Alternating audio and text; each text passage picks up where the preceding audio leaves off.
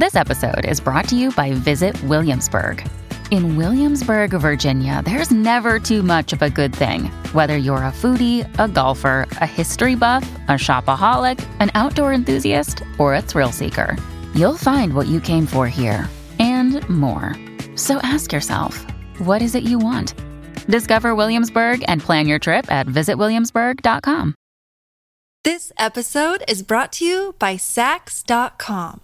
At Sax.com, it's easy to find your new vibe. Dive into the Western trend with gold cowboy boots from Stott, or go full 90s throwback with platforms from Prada. You can shop for everything on your agenda, whether it's a breezy Zimmermann dress for a garden party or a bright Chloe blazer for brunch. Find inspiration for your new vibe every day at Sax.com.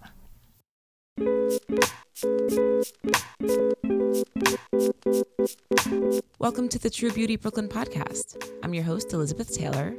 Alex is away this week, and we have a very special guest co-host, friend to the pod, and one of my dearest friends, Chelsea Fasano. So you guys will remember Chelsea as the badass who helped to link up Dr. Zoe Thomas with Brooke and her husband Imad from the prison reform episode, and she also answered some of your questions back in episodes 45 and 64. So if you love this episode, and I think you definitely will, go back and listen to her old episodes, but the sound quality is trash, and I don't want to get trolled, so now y'all know. The old episodes have really great content. The sound quality is trash. Chelsea is incredible, and she's so smart and so insightful that honestly, I think it's like worth mentioning so that you guys can go and just absorb all of her knowledge. So Chelsea's a graduate of Columbia University, where she researched neuroscience, sexuality, intimacy, and spirituality. And one of the reasons that I love speaking with Chelsea is because I think she does an incredible job of just like exploring today's relationships in a really relatable language. And she uses science so you can connect it with your rationality and also emotionally. So you asked some awesome questions. I last minute asked you guys in our stories if you could, well, more so if you wanted a free gift, if you guys wanted to get a little bit of a relationship advice, or if you had any questions about sex, to send them in. And you sent us some really great questions. So if you like this episode, please be sure to write us in, because we really want to make Chelsea a regular appearance on the show. I think that sex and relationships are obviously super complementary to beauty. So write us in, truebeautybrooklynpodcast@gmail.com. Let us know what you think, and send us any questions that you may have for future episodes. So without further ado, enjoy this episode with me and one of the smartest women I know, Chelsea Fasano. Enjoy, guys.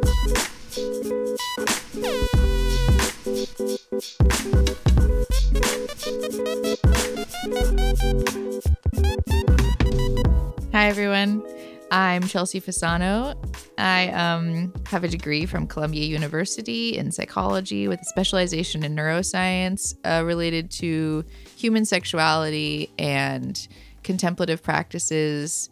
I also worked for many years in sex education, and I currently work as the chief of staff at a psychiatry practice. So I am very interested in the intersection of psychology, sexuality, and the human experience at large. I love it. I'm really excited. We asked you guys a couple days ago on Instagram if you had any questions, and we got a couple of really good ones, I think. So we should just jump in and I'll wind you up. Okay, so this is from Rebecca. And Rebecca said, okay, I have an embarrassing sex question, and I know it's probably common, but I have an anxiety and take meds for it. Even before I took meds, even if I was aroused, I wasn't like slippery wet. Side note, ick. Let's rename that. Another side note, I'm probably reading too many fantasy romance books because it's unreal how ready all girls are. But honestly, how do I bring this up? Do I need to say something? Because let's be real, ego is real when it comes to sex for both parties. And is it just lube to the rescue, or is there something else I can do to help with this? So there's many layers to this question, and a lot of information about this particular case. The first thing to be said is that there's many different kinds of medication that can be prescribed for anxiety, and each of them have a different side effect profile. So how that could be interacting with arousal would be depending on the medication, which I don't know specifically what it is. However, I will say that a common prescription for anxiety is selective serotonin reuptake inhibitors, also known for short as SSRIs, antidepressants. And one of the little known side effects of antidepressants is actually a reduction in sex drive, harder time orgasming, and sometimes the inability to orgasm. So the reason for that is that one of the things that happens when serotonin increases in the brain is that you increase inhibition in the brain, and that can reduce arousal. So that could be one thing that's going on. However, the issue she's talking about was happening before this. And it's a bit of a double-edged sword sometimes when people struggle with anxiety, because anxiety itself can also be very challenging for people when it comes to sex. And the reasons for this are actually quite interesting, and I think applicable to a lot of women in general, which is that arousal occurs in phases.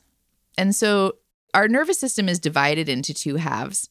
One of them is the sympathetic nervous system, which is often known as fight or flight, and the other is the parasympathetic nervous system, which is rest and digest. And so essentially, we all kind of know that feeling where we get butterflies in our stomach and our heart is racing, whether that's because we have a test coming up or because we have a crush on someone, right? There's that sense, the fight or flight response in the body. We all know what that feels like. And we also know what it feels like when we're really, really relaxed. Mm-hmm. And then there's a real gradient of states in between these things where you can be too excited or too nervous, or you can be so relaxed you're bored. Mm-hmm. So optimal arousal happens when you're at a really good medium point in between those two things, where you're relaxed enough to feel really safe, but you're excited enough to feel engaged. And in the beginning of the cycle of arousal, specifically, the relaxation part is actually more important. So in order to get really aroused, the first prerequisite is that you have to feel relaxed enough for that to occur.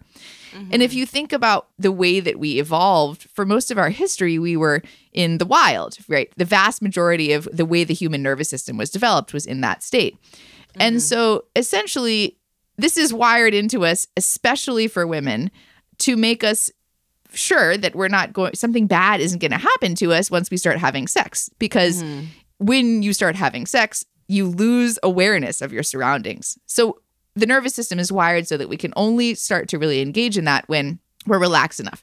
So when your resting level of anxiety is very, very high, it's really hard for your nervous system to get into that state where you can really get aroused. And this is not only a problem for people who have specific anxiety problems that are diagnosed, but it can be true of any person when they're overly stressed.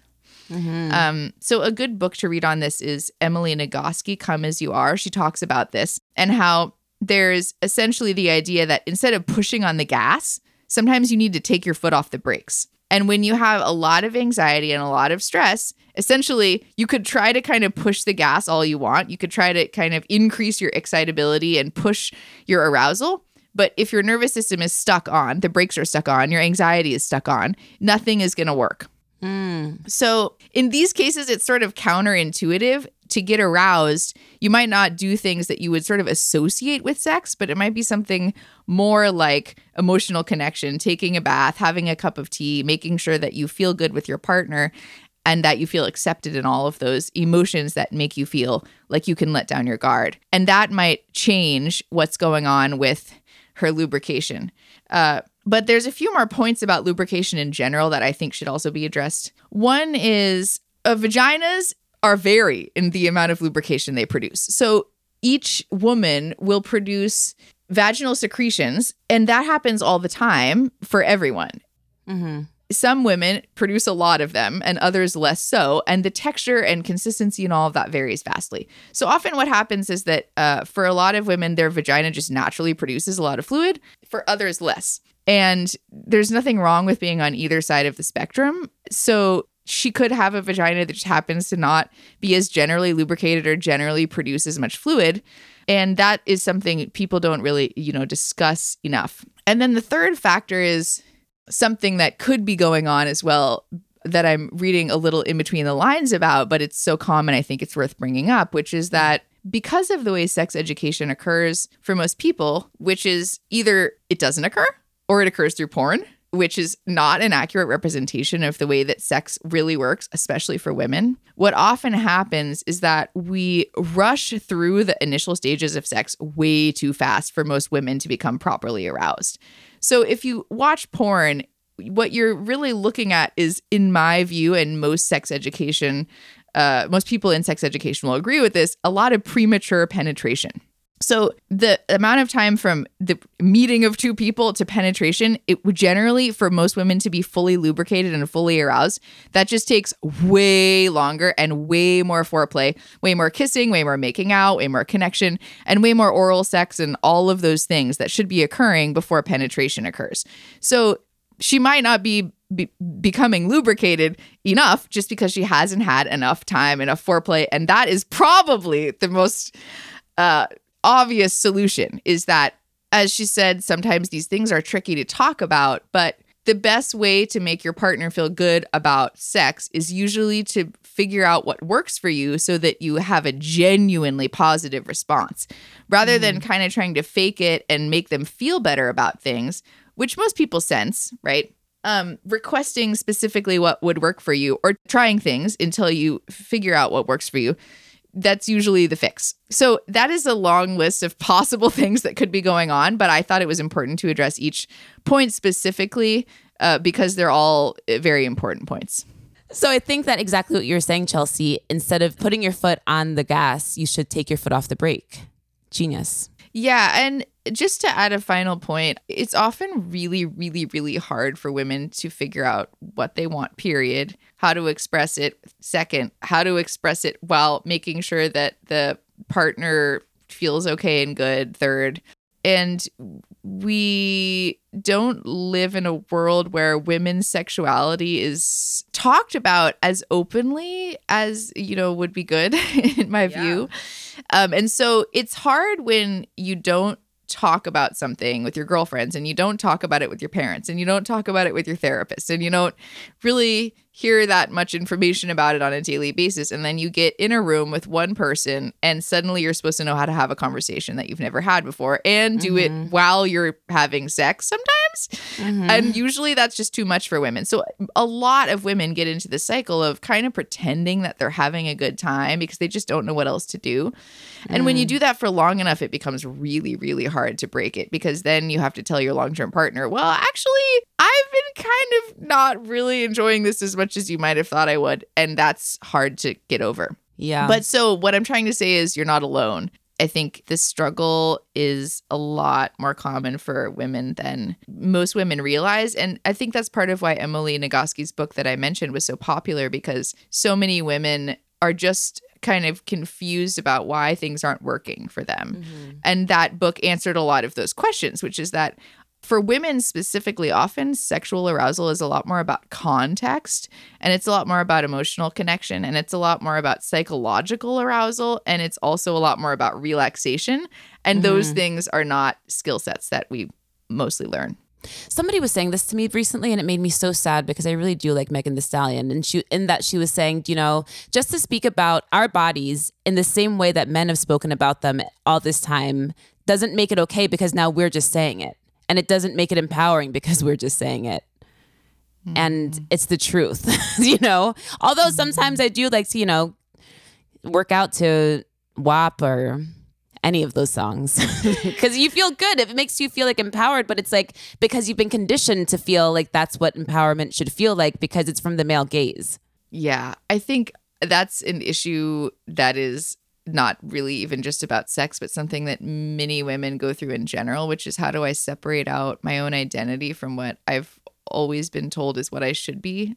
In terms of, we grow up, and from such a young age, our every moment is so infused with trying to be what others want us to be, that it often takes some serious work to figure out who we actually are, and then how do we want to express that in the moment. And that, of course, extends to sex, because you're not going to just suddenly drop that as soon as you get into the bedroom and, start hanging from the chandelier and swinging around and not giving a, not caring what others think.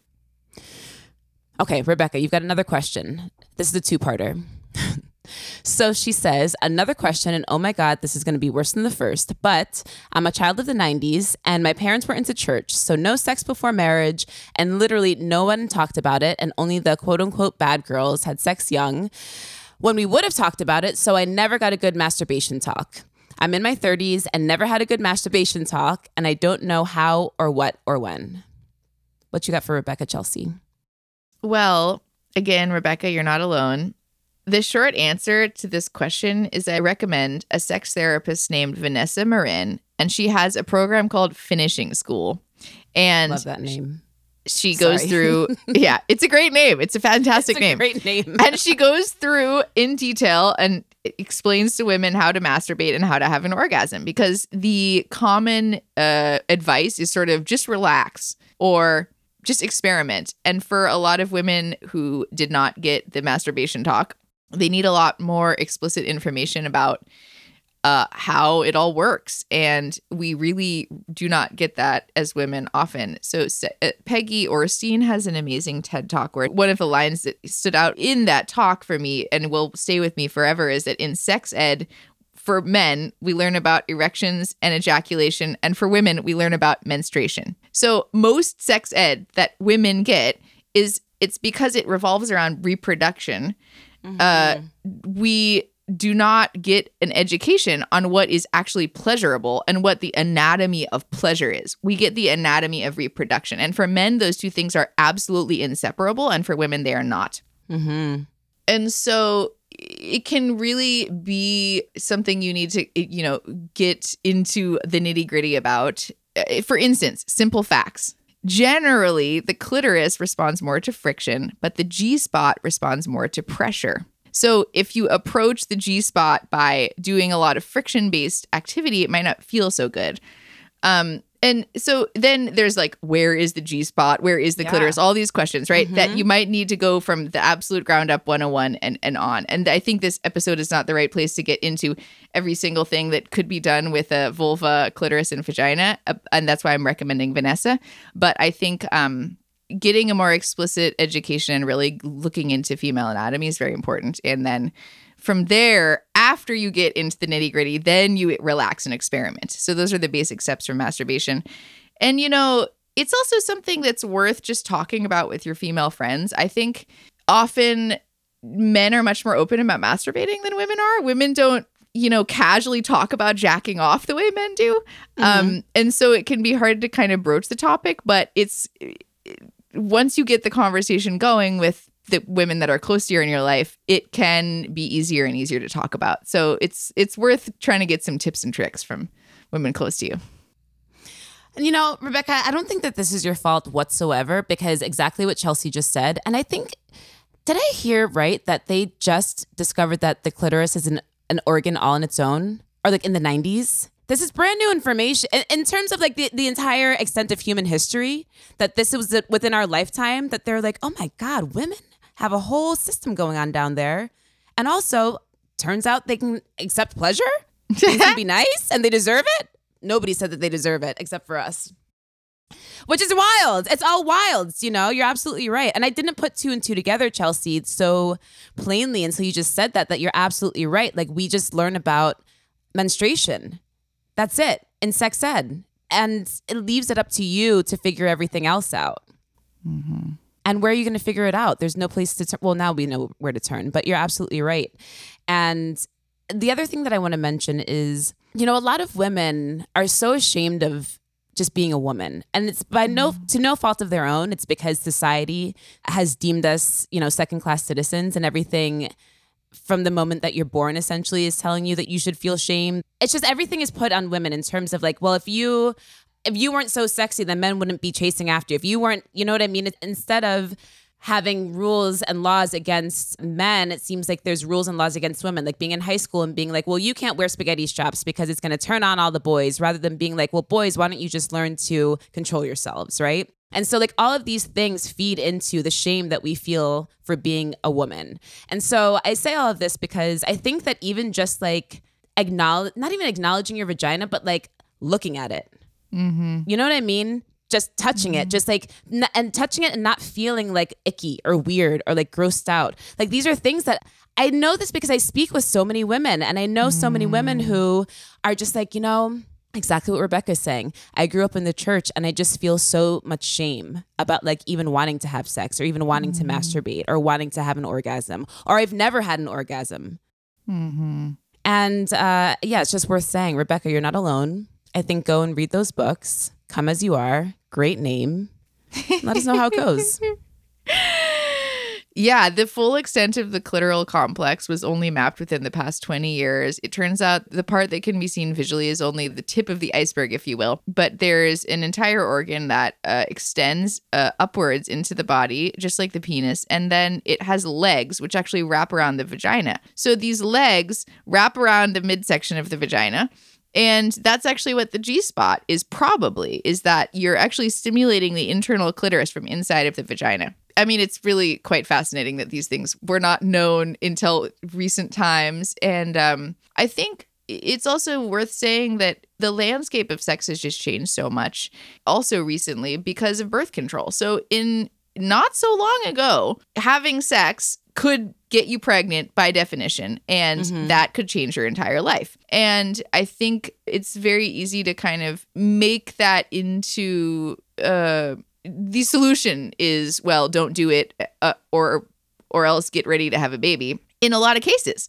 And so now we have a world where that's not the case anymore. And so there's a lot more space for sexual exploration. And that's why people like Betty Dodson in the 70s went and got women to look at their vaginas in the mirror in circles and things like this, because it's a sort of new world. And we're kind of only in the very beginning stages of what that might end up looking like. Yeah. We should all get in circles and look at our vaginas. I feel like still people don't do that. You know what I mean? Well, I mean, you see a lot of vulvas, Elizabeth. I see a lot. But I'm not the average person. I'm not the average woman. And I know this because of the amount of questions that people ask me. The amount of women who say, well, my vagina is ugly. I'm so sorry you have to look at this. I'm like, what are you talking about? They all look the same. They all look exactly the same but different. Just like tits. They all look exactly the same but different. You know what I mean? It's just like butts. They all look exactly the same but different. And so many people think that they're like this disgusting troll. And it's like, dude, why do you think this? Like, we're all the same. I promise you. And so that's why I just try to like normalize this. Like, Rebecca, girl, not alone. I promise you. You know? Okay, let's move on to our next question. We have a question from Juniper. Juniper says, what to do when your partner wants to do a sexual thing that you're not comfortable with? This is a very interesting question to me in general. And the reason why is because the issue of yes and no, or the issue of wanting and not wanting, is generally a lot more complex than most people think that it is. So I think we kind of live in a world where the old answer was, especially for women, kind of just do whatever the man wants. And the new answer is definitely don't do anything you don't want to ever. And the realistic truth is that I think neither of those options actually encompasses the reality of what we are facing as both men and women when we have sex and when we engage with our bodies in general, which is that there is a spectrum from wanting with 100% of yourself to not wanting with 0% of yourself. And most of the time, we're not at either end of that spectrum. So most of the time, we're somewhere in the middle. So maybe you are really aroused by your partner, but you're also really tired. So maybe you're at 60% wanting the thing, the sex, right? Or maybe you are not so into one little thing that they're doing right then, but the rest of the sex you're kind of enjoying. But maybe just they did a dirty talk thing that kind of turned you off, but you like the way that the sex is going otherwise. So you're at, 60%, 50%, right? There's almost no moments when we're at 100% wanting or absolute not wanting. And usually those moments are very, very clear to us, right? It's the whole middle that's really confusing. So you have to kind of think about this in a more nuanced way when you approach things like that question. And then the other end of the question is, well, how badly does your partner want this thing? And are you monogamous, right? So there's many different kind of ways that this could go. So let's say the person who wants the thing wants it, it's a deal breaker for them. Okay, if we don't do X thing, I don't know if I can stay monogamous with you for the rest of my life. And person B is sort of at like 30%, like I mostly don't want this, but there's like 30% of me that could be okay with it. Then you might consider in that case trying to kind of try it very slowly. Don't go full bore into the thing you don't want to do, but just experimenting with some part of it and see if you could be okay with it. On the other hand, if you're at 10%, 5%, like you really don't want this thing, and the person who you're with is sort of like, well, it's not a deal breaker, I could live without it, don't do it, right? And then there's the issue of trust and the issue of sort of the relationship context. So your relationship with someone you've been with for 10 years who has shown themselves to be extremely trustworthy, emotionally communicative, committed, caring, sensitive, attuned, is different than a one-night stand, vastly, right? So the degree of risk that you would want to take with those two situations is very different. So generally, if there's a big discrepancy, so if you're having a one-night stand, in my view, I would probably not do anything that's 50% or below, right? If you only want it halfway, I would just not with someone you don't trust. But if you're with someone who's long-term and you can kind of experiment and play with things that might not feel amazing and make sure that if you say no at any moment and you want to back out of the sexual situation, your partner will absolutely respect it, then it might be something that's more flexible, right? And so essentially it's sort of, I think these canned answers don't work. Like, well, just don't do the thing because you don't want to, or, well, you should have to do it because your partner wants it. Neither of those is the answer. I think it's a flexible exploration in most long-term relationships, it's highly unlikely that both people will have the exact same sexuality. Best case scenario is you have a Venn diagram in which most of it overlaps. That's the person you should marry, probably, right? Is where it's like 90% of your sexuality and their sexuality overlap. So what do you do with those areas that don't overlap? This is a real question, right? And best case scenario is you experiment and figure it out. How flexible are you with doing the thing? How flexible are they with not doing the thing? And then you see where you can kind of meet in that situation. And I will say, I think a really, really good rule of thumb is you can back out at any time. So if you try something you're not sure you want to do, the person who wants the thing has to have the rule that if at any second you say no, not only will you stop experimenting with it, but they will not resent you. So that enables people to kind of see where their boundaries actually are and where they actually really are in terms of that thing. Maybe they're going to try it and actually find out they really like it. Maybe they try it and they just feel so grossed out or icked out or freaked out or it's just way too much of a violation. And then you back out. And then if your partner is emotionally available and loving, you can deal with that fact. Everything I just said mostly applies to long-term relationships. If it's a stranger, I would just not do the thing. But I think in a long-term relationship, we all have to kind of consider essentially what part of our sexuality will become kind of an act of service, right? In that there's stuff that they're going to like that you're not going to be super excited about and maybe even grosses you out a little bit. But if it's really important to them, maybe you want to try it, right? And that depends on how safe you feel, how trusting you feel, and the general dynamics of the relationship. If you're always doing stuff that they want to do and they're not coming your direction at all, bad sign, right? You don't want to be in a situation with sex or any other aspect of a relationship where, we're always watching the movie you want to watch, never the movie I want to watch. That's bad. Stop doing that, right? Go more in your direction. Make them do what you want. But if it's mostly even and fair, then maybe there's a night you want to watch, okay, person A wants to watch a horror film, person B wants to watch a children's movie. Well, you either find something in the middle or you trade off. What? Yeah. Right.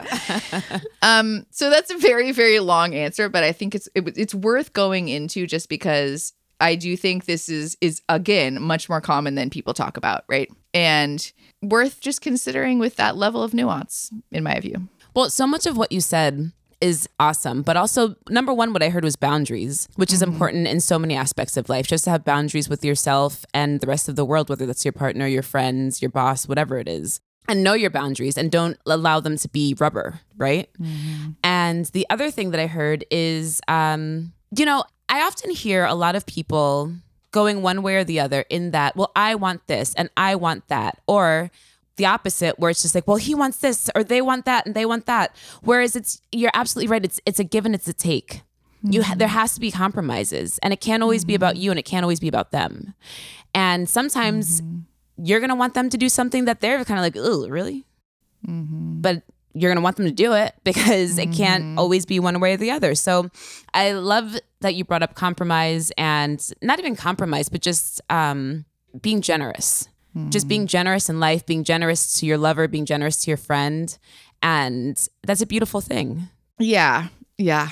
I agree. There's some compromise. I think you put it well. There's some balance between boundaries and generosity in all long-term relationships. You want to have good boundaries. You also want to be generous, and you have to figure out where that line is. And I will say, in terms of sex, there are certain things that this sort of negotiation really applies to more than others. So some things I do not recommend doing this for instance, anal sex. I do not think anyone should try putting things up their butt if they don't want them there. Or any kind of penetration, really, right? Because your anal sphincter is something that basically when you're afraid or when you're resistant, it's just going to close tighter and tighter, and it will be painful. On the other hand, if it's just, my partner really wants me to say this thing to them in sex that is like their kink and it's not my kink and it kind of grosses me out, maybe try it, right? I mean, it's not going to hurt you physically, and it's probably not going to traumatize you for life, right? So there's more high risk and low risk kind of things to experiment with in this regard. And I think some sort of compromises, if someone wants to do sort of an act that is really something you don't want to do, for instance, group sex, or something to do with kink that is very, intense, or it feels like too violent for you or something like that. Those things are more tricky areas. So there's compromises like, can we talk dirty about this while having sex but not actually do the thing, right? So if the person, or if people are okay with watching porn, which always I vote for ethically made porn, women made porn, whatever, maybe you could put a porn on of the thing and have sex while the porn is happening, right? If you really don't want to do it, is there a way to compromise on like having it be a flavor? Or, okay, I want to have a threesome, I don't. Well, what about we talk dirty about some woman that you think is hot, like some hot waitress you met, right? But we don't actually have sex with the waitress together. I think so. There's ways of making these things more safe, and you have to evaluate on a case-by-case basis what is the thing that they want.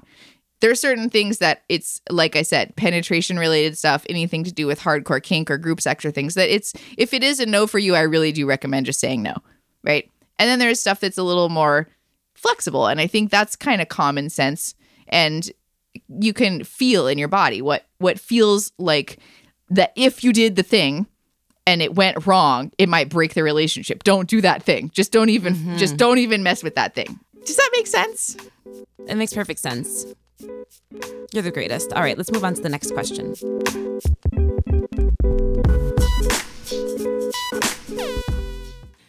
This show is sponsored by BetterHelp. BetterHelp, BetterHelp. I was asking Alex if that should be the new tagline for BetterHelp, and sometimes I just like to sing because singing is even better than therapy sometimes. But when you can't just sing your way through life because life has real problems and you need real help, that's when you can call a therapist. And as we're all figuring out, life doesn't come with a user manual. So when it's not working for you, it's normal to feel stuck. Navigating any of life's challenges can make you feel unsure whether it's a career change, a new relationship, or becoming a parent. Therapists are trained to help you figure out the cause of challenging emotions and learn productive coping skills. Productive coping skills, the best. Which makes therapy the closest thing to a guided tour of the complex engine called you. And darling, you are very complex. I know I am.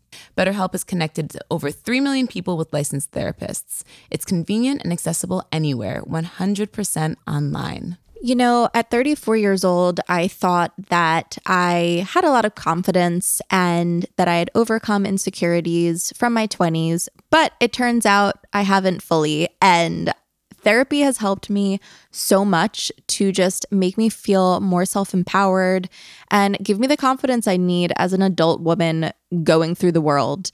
And I just feel so grateful for it.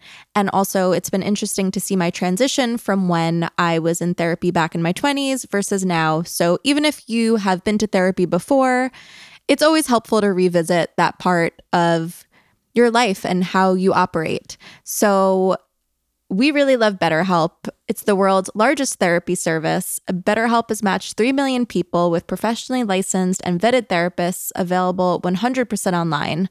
Plus, it's affordable. Just fill out a brief questionnaire to match with a therapist. If things aren't clicking, you can easily switch to a new therapist anytime. It couldn't be simpler. No waiting rooms, no traffic, no endless searching for the right therapist. Learn more and save 10% off your first month at betterhelp.com/truebeauty. That's BetterHelp, HELP.com/truebeauty. This episode is brought to you by Sax.com.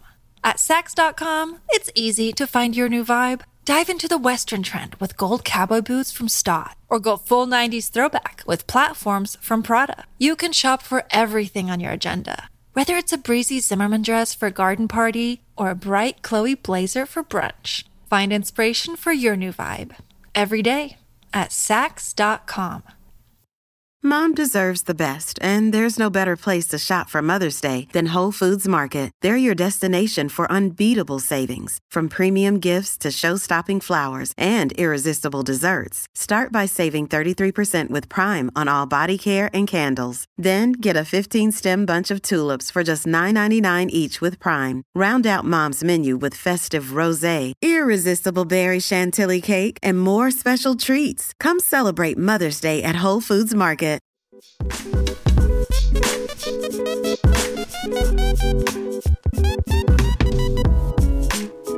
We have a question from Leslie. Leslie says, how do you keep it sexy and spontaneous when in a long-term relationship?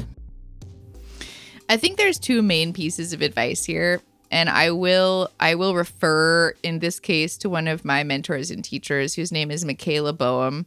She's a relationship counselor in LA, and she has a lot of work that she's done with couples and singles and women on this very topic, and it's sort of her specialty. So I would look her up. It's really, really a lot of good resources that she has in this regard. But to kind of take a page from her book and a page from some other books, I think there are two main things that really create a spark in long-term relationships, and they're kind of seemingly contradictory. So the first thing is emotional connection and vulnerability and honesty. If you're in a situation where you've developed resentments towards each other and there's a ton of unsaid stuff that has never been fleshed out, you can kind of get into a situation where both people are just developing calluses towards each other over time, right? So you're putting up more and more walls. And while that might be kind of functional and fine for getting the household chores taken care of and all of the other things that are involved in a long-term relationship besides sex, like the friendship part, in the sex part, it's probably not going to work so well, because having sex from a really guarded place is generally just not as pleasurable as having sex from a really unguarded place. And that's not just woo-woo fluff. It really has to do with neurochemistry, because when we feel bonded to someone, we secrete a bunch of happy hormones and oxytocin is especially for women, we have oxytocin receptors on our clitoris and cervix, and we have them in our brain. So what happens is there's a bidirectional feedback loop that occurs where when you feel bonded and you feel close, you get aroused. When you feel aroused, you get bonded and close, and so on and so forth. But that loop can start going in the other direction as well. We don't feel close, we don't feel aroused. And then the less aroused we feel, the less close we feel. And the less close we feel, the less aroused we feel. And this is happening quite literally in your body and brain and in your relationship. So that's one end of it, is that whatever you haven't said and whatever lies you're telling to each other, it's in the air. Everyone feels it. And if you don't talk about it and you don't clear the air, it's just going to create barriers. Those barriers will make you have bad sex over time. The other part is sort of seemingly completely contradictory from that, which is what Michaela talks about a lot, which is that you have to continue to develop a sense of yourself separate from your partner. So no matter how positive the relationship is, if you become the same person, it's not sexy anymore. So if you, and sometimes it's sort of often one or the other is the problem, and sometimes both.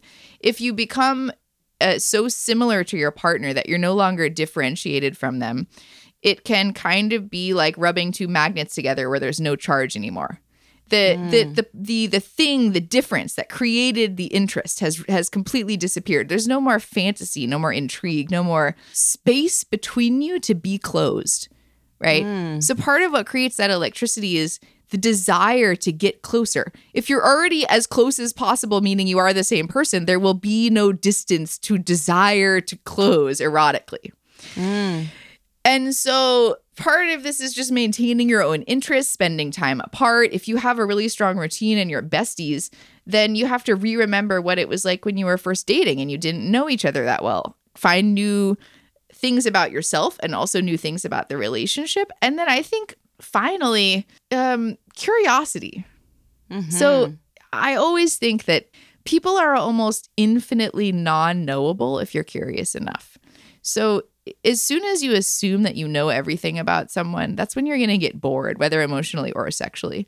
But almost always there's something. It takes, I would say, I think there really is almost no point in time when you can't bring curiosity to someone and learn something new.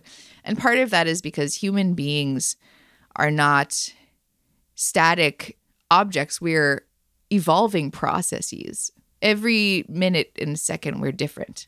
And especially over time. And when you stop being curious about your partner, when you don't give them room to be new, then you can get very bored.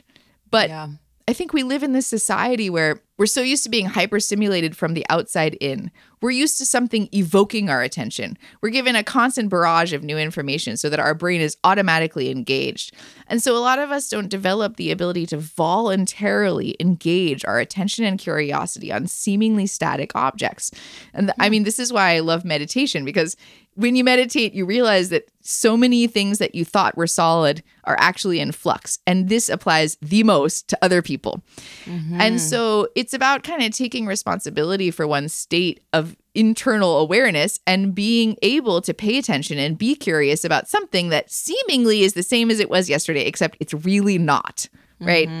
Yes. And so I think those are kind of the three pillars of how you keep things alive, right? Because when you start to get bored with the person and see them as something known, or when you start to become so enmeshed with them, or when you start to distance yourself from them, all of that, what it is a lack of newness, right? It's like this assumption of sameness that reinforces a sense that things are boring. So those are my three pillars of how to keep it alive in long-term relationship. I hope that's helpful.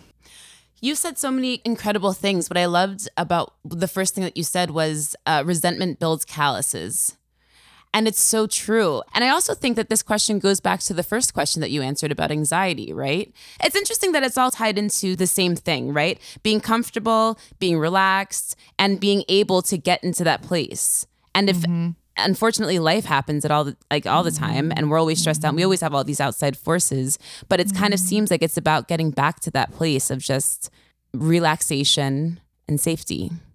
Relaxation, safety, some amount of relaxation and safety, and some amount of excitement and novelty is the key for every answer to do with sex. Yeah. And it has to go back to exactly what we talked about in the beginning. It's that the nervous system, the human nervous system, is wired so that is the key to getting aroused. And so almost every sex question can be distilled, not almost every, but a lot of them can be distilled into which side of this equation isn't working? Is it the safety relaxation side, or is it the excitement novelty side? And then depending on which side it is, there's different answers. And we've covered a lot of those answers in this episode. The thing is that we often don't know quite how to relax. And we also don't know quite how to engage and get excited and find newness.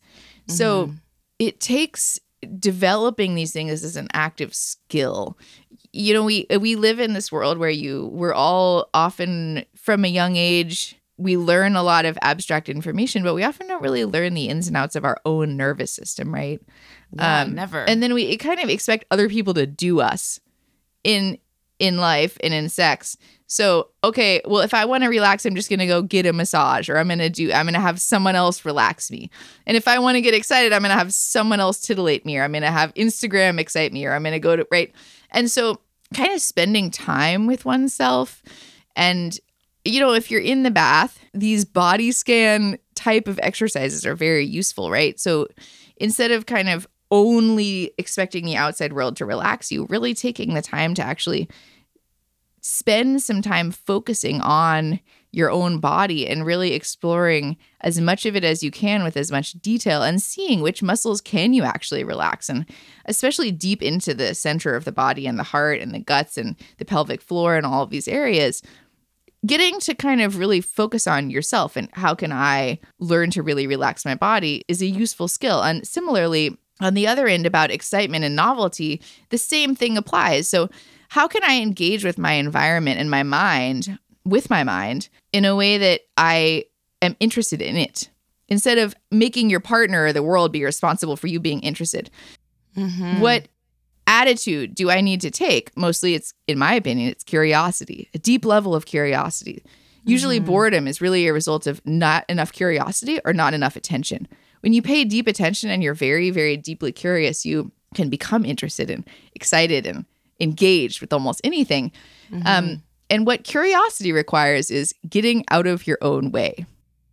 So if you are so busy thinking your own thoughts about things, you know, all those people that you're in a conversation with them and you can tell they're just thinking of what they're going to say about what you're saying. Yes. They're not actually listening to you. They can't even stop thinking for long enough that they're actually able to listen. That dynamic occurs a lot in our society. And it's especially happening with the advent of sort of social media as the personal brand being the most important thing that we're doing in our day. It's because what curiosity requires is exactly the opposite of what Instagram requires.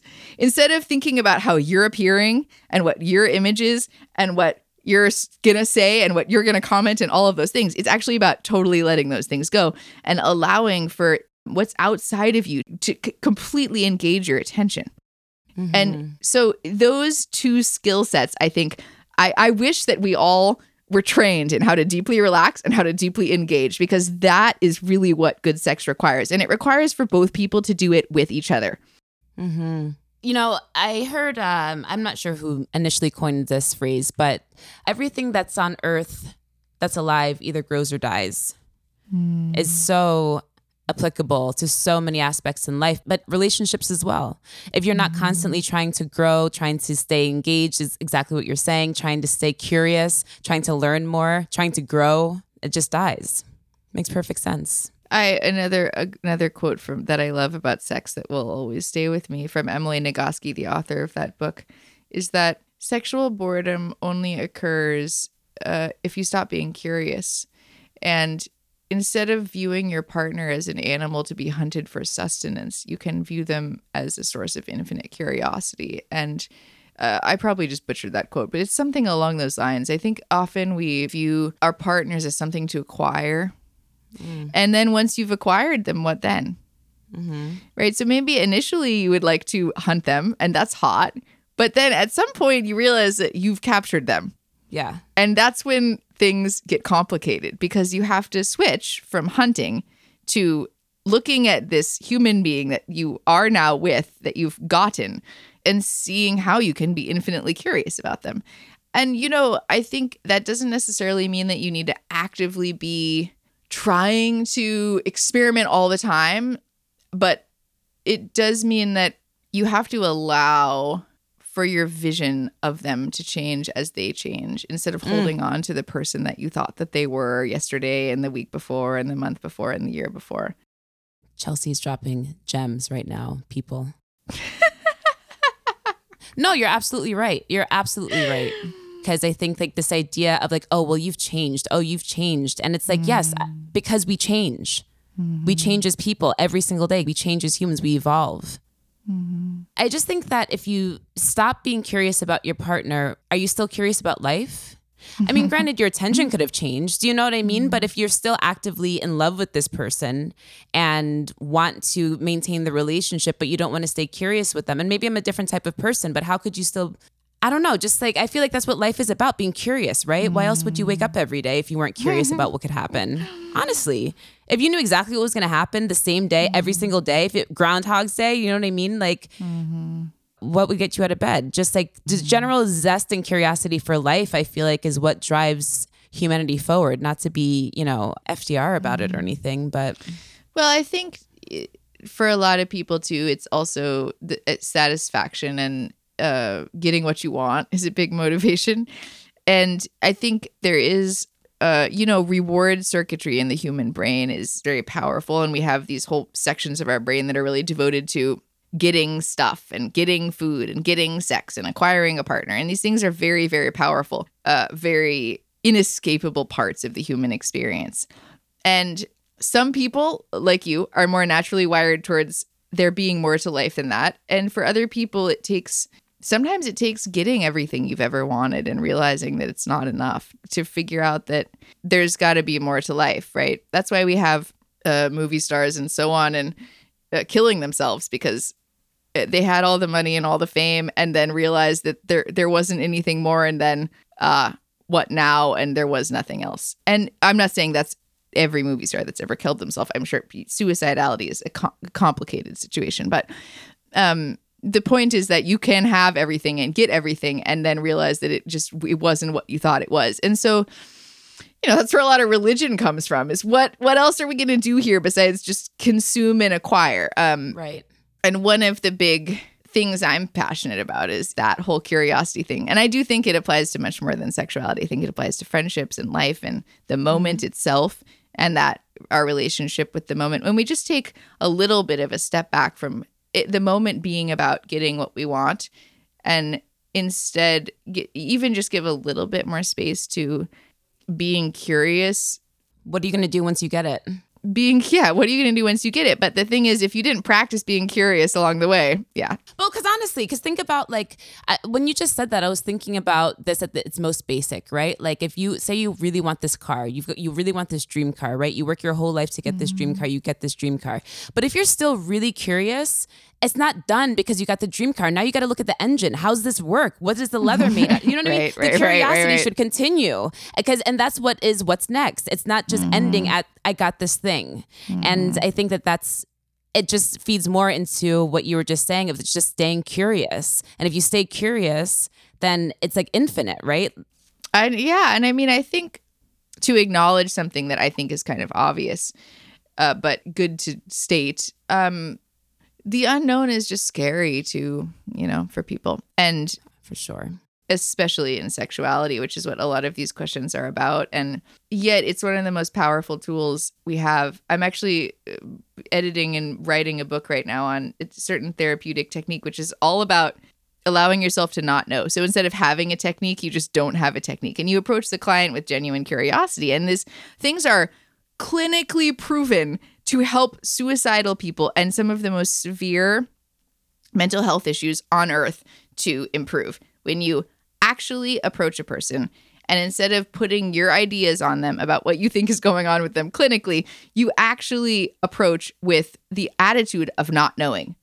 Unfortunately, we have to write books about these things because it is so hard to do that for most people.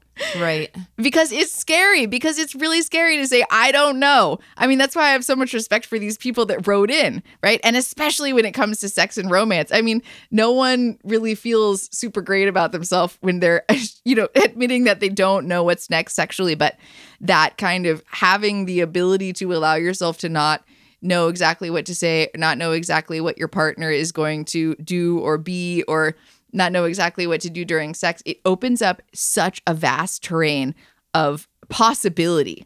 So having a little bit of willingness to just open that up, it's so deeply scary if you've never done it before, but it gets easier the more you do it. Chelsea, I feel like this was a fantastic episode. You gave so much comfort to the gals that wrote in, to all the beauty baddies, and hopefully they wrote in some more questions. Because I think this is important. And I think that if they don't come to you, then where are they going to go? There's only so many people who are willing to speak about this openly and honestly, and from such an academic standpoint also, which makes people feel comfortable because it's not shocking. We were speaking about this yesterday, right? Because you and I are homegirls and we speak to each other in a specific way. But every time you come on the show, you say, Elizabeth, you're not going to see your homegirl Chelsea. Like when I speak about this, I speak about this very scientifically. I speak about this very seriously because I want it to be taken seriously, and I don't want people to be shocked, and I want people to feel comfortable. And I respect you so much for that. And I love you, and the beauty baddies do too now. Aww. Do now too. Yeah, well, it's one of my passions in life. I always think, and this is me trying to walk the talk, is that I always think it's really important to approach some of the most stigmatized, scary things about life in a way that's as matter of fact as possible, and as kind of not emotionless, because I don't feel I'm very passionate about these things, and I feel a deep sense of how important they are, but. With sexuality, one of the things that often happens is we go into the terrain, and when we have not ever gone into the terrain of talking openly about sex, we can get really easily into sort of feeling like they need to giggle or they need to freak out or just the really deep fear, or we start swearing or we start doing all of these things that just illustrate that our nervous system is just not, we haven't done this a lot, right? It's not comfortable. And the more you talk about it, which is what I do all the time, the more it just becomes just another thing that you can talk about and that you can play with and experiment and have fun with. And it's not so different from anything else in life. Totally. Yes. It's not stigmatized. It's not taboo. It just is. Thank you for being on the show today, Chelsea. Oh, thank you for having me, Elizabeth. Will you tell everybody where they can find you? If you have anything you want to shout out, any handles, whatever. ChelseaFasano.com, ChelseaFasano is my website. And all of my other ways of finding me are attached to there. I'm always happy to answer anyone's sex questions, usually as long as they're relatively concise, via email. And my email is there. And Chelsea@ChelseaFasano.com. Incredible. All right, we'll be right back.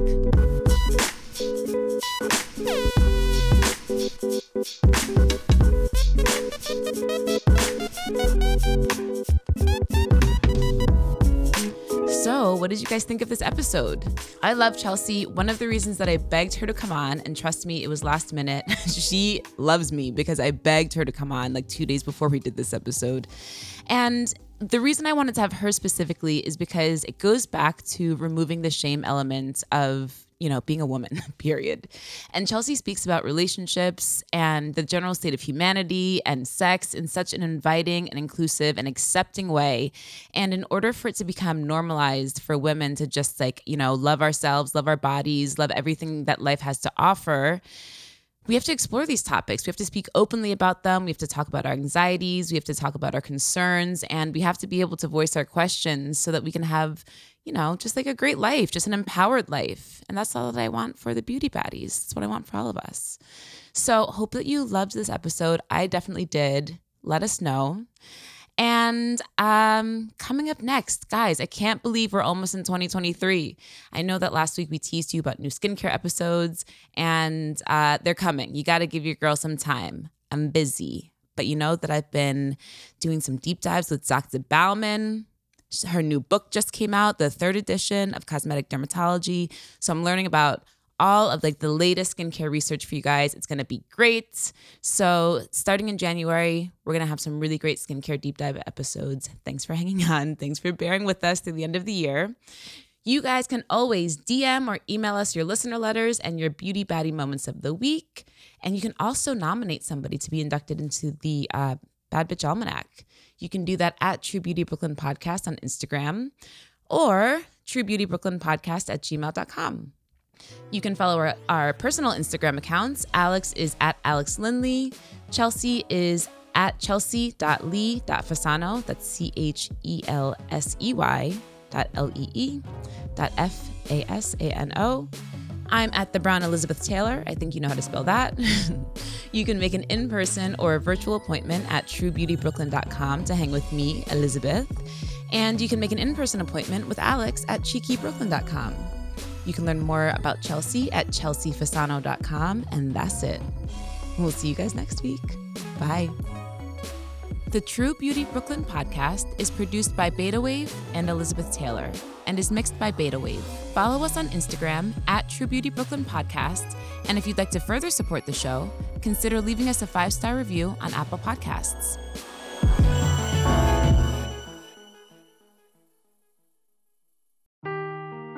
Seeking the truth never gets old. Introducing June's Journey, the free-to-play mobile game that will immerse you in a thrilling murder mystery. Join June Parker as she uncovers hidden objects and clues to solve her sister's death in a beautifully illustrated world set in the Roaring '20s. With new chapters added every week, the excitement never ends. Download June's Journey now on your Android or iOS device, or play on PC through Facebook Games.